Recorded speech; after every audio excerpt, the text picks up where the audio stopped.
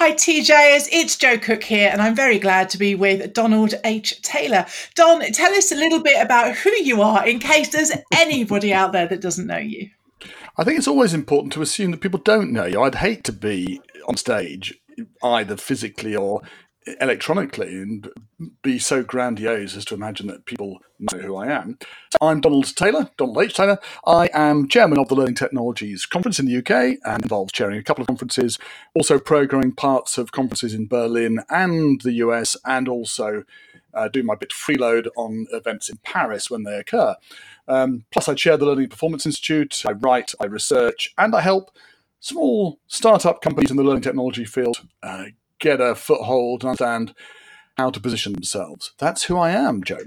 And you are in an excellent position then for this topic that we've got coming up in our relaunched TJ Talks webinar series.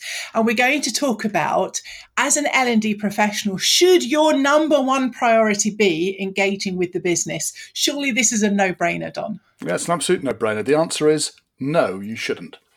Oh, that's not quite what I thought you were going to say. Tell us more. It sounds, doesn't it, like we should be saying, of course, engaging with the business. But think what the prerequisite for that is. If you're engaging with the business, that means you're separate from it and you're sending bridges across.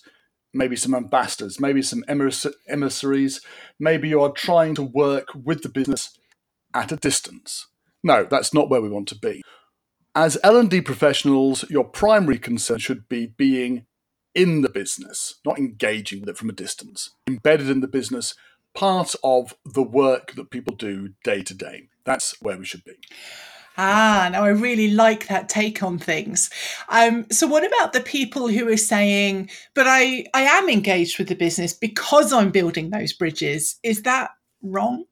No, they're right. They're engaging with the business, but they're not embedded in the business, and that's the problem. You're embedded in the business when at least one person in your department's time is mostly spent with managers in particular, but also with people who are doing the day-to-day work, what we might call users or learners. I don't think there's anything particularly wrong with that term, by the way, but the people who are out there doing stuff, working with them, observing them, understanding what issues they face. If we're doing that on a day-to-day frequency, then we are more than engaging with the business, we're part of the business. And that engaging with the business means asking people what courses they want and what training they need. Being embedded in the business means seeing how people behave and what support for short-term performance and long-term capability they need. It's two different things.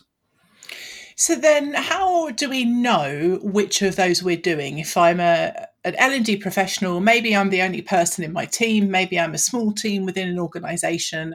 How do I know if I'm engaging with the business or I'm embedded within the business? By the way, most of the people who engage in L&D are exactly in that position. And I don't want to be one of these people who comes in from afar and says, you're doing it all wrong. Listen to me, and I can shine the light in the path for you to follow.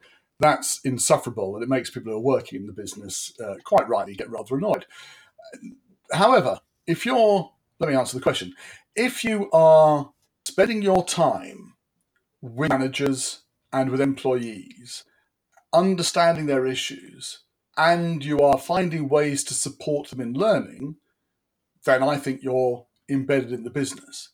If you're spending your time creating content in particular, but also engaged in activities which are separate from the business, then inevitably you'll probably be engaging with it, but I don't think you're really embedded.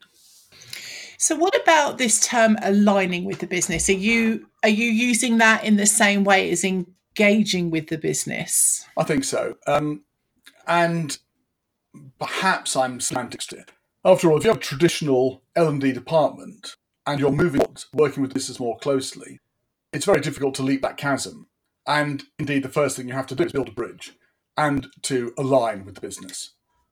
But it's not the final stage. It's not the final stage just because we're now doing some performance consulting, for example, or we are running a couple of focus groups. That's not enough. Engaging with the business means that's what you're doing, but being embedded with the business means that you are working hand in hand with the people who are trying to meet operational goals day to day and whose questions are framed not in terms of learning, but in terms of outcomes, in terms of performance. I really love that point of framing things in terms of performance outcomes and the behaviours that people need to perform at work, because I think that makes such a difference. A question that I often get from people is, it's all very well to say this, and referring back to your point about not wanting to necessarily kind of annoy people with advice, but if people are in a situation where maybe it's the L&D manager or the HR director or whoever the senior stakeholders are, they're the ones who are blocking this way of working, and the L&D professional just wants to do exactly what you're talking about, how can they start to make that change for themselves and for the organisation more widely? There's always someone who gets it. I remember working in an organisation, we were a vendor. We were working with the British Army, which is a large organisation. And it's a command and control organisation. It has to be. It's difficult necessarily to find people there who have different innovative ways to think about learning. But of course they exist. It's a big organisation. And we worked with one major who was in charge of a small group of about 30 people for a period of something like 2 years, until the case had been built up, the story had been told, and it had been proved to be successful.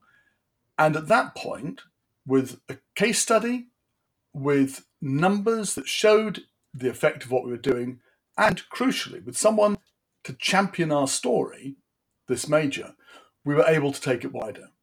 So just because most people don't get it, doesn't mean that one person won't. There's almost always one person who will get it, find that person and work with them, even if it takes a long time. I really love that, Don. Thank you very much. Now, we've got our webinar coming up, #TJ Talks, and we are looking forward to speaking to you, Don, on the 23rd of July, 12:30 local time in Britain, in British summertime. What are you looking forward to in that 30-minute discussion with people? Some of the things that we've talked about here, what is the difference between embedding and engaging? And I don't want to get caught up in a semantic issue. What I want to do is look at the behaviours, the actions, the observable things that we can look at as L&D that we do, and ask ourselves, really, am I operating in what I'd call a supply side approach or a demand-driven approach? Which side of the equation am I on? That what I'm talking about there, I'll make it clearer during the course of the webinar. But ultimately, we have to move from imagining that we're engaging with the business, imagining that we're engaging with the business by finding them able to buy our product effectively, versus really betting with the business by understanding what it is, and to explore that and get people's take on it. And also be challenged, because I'm sure the people will have great stories to tell and really valid points to bring up. Let's have an open discussion about it. Sounds amazing, Don. Really looking forward to it. Where can we find you on social media and LinkedIn if we want to? If you just search for Donald H. Taylor, I should come up. I've been using that name for 19 years now, and if it hasn't worked by now, then my social branding is hopeless. Thank you very much, Don. And if you look up #TJ Talks on Twitter, then we will share with you the links and the registration for the webinar on 23rd of July. Thank you, Don. Looking forward to it.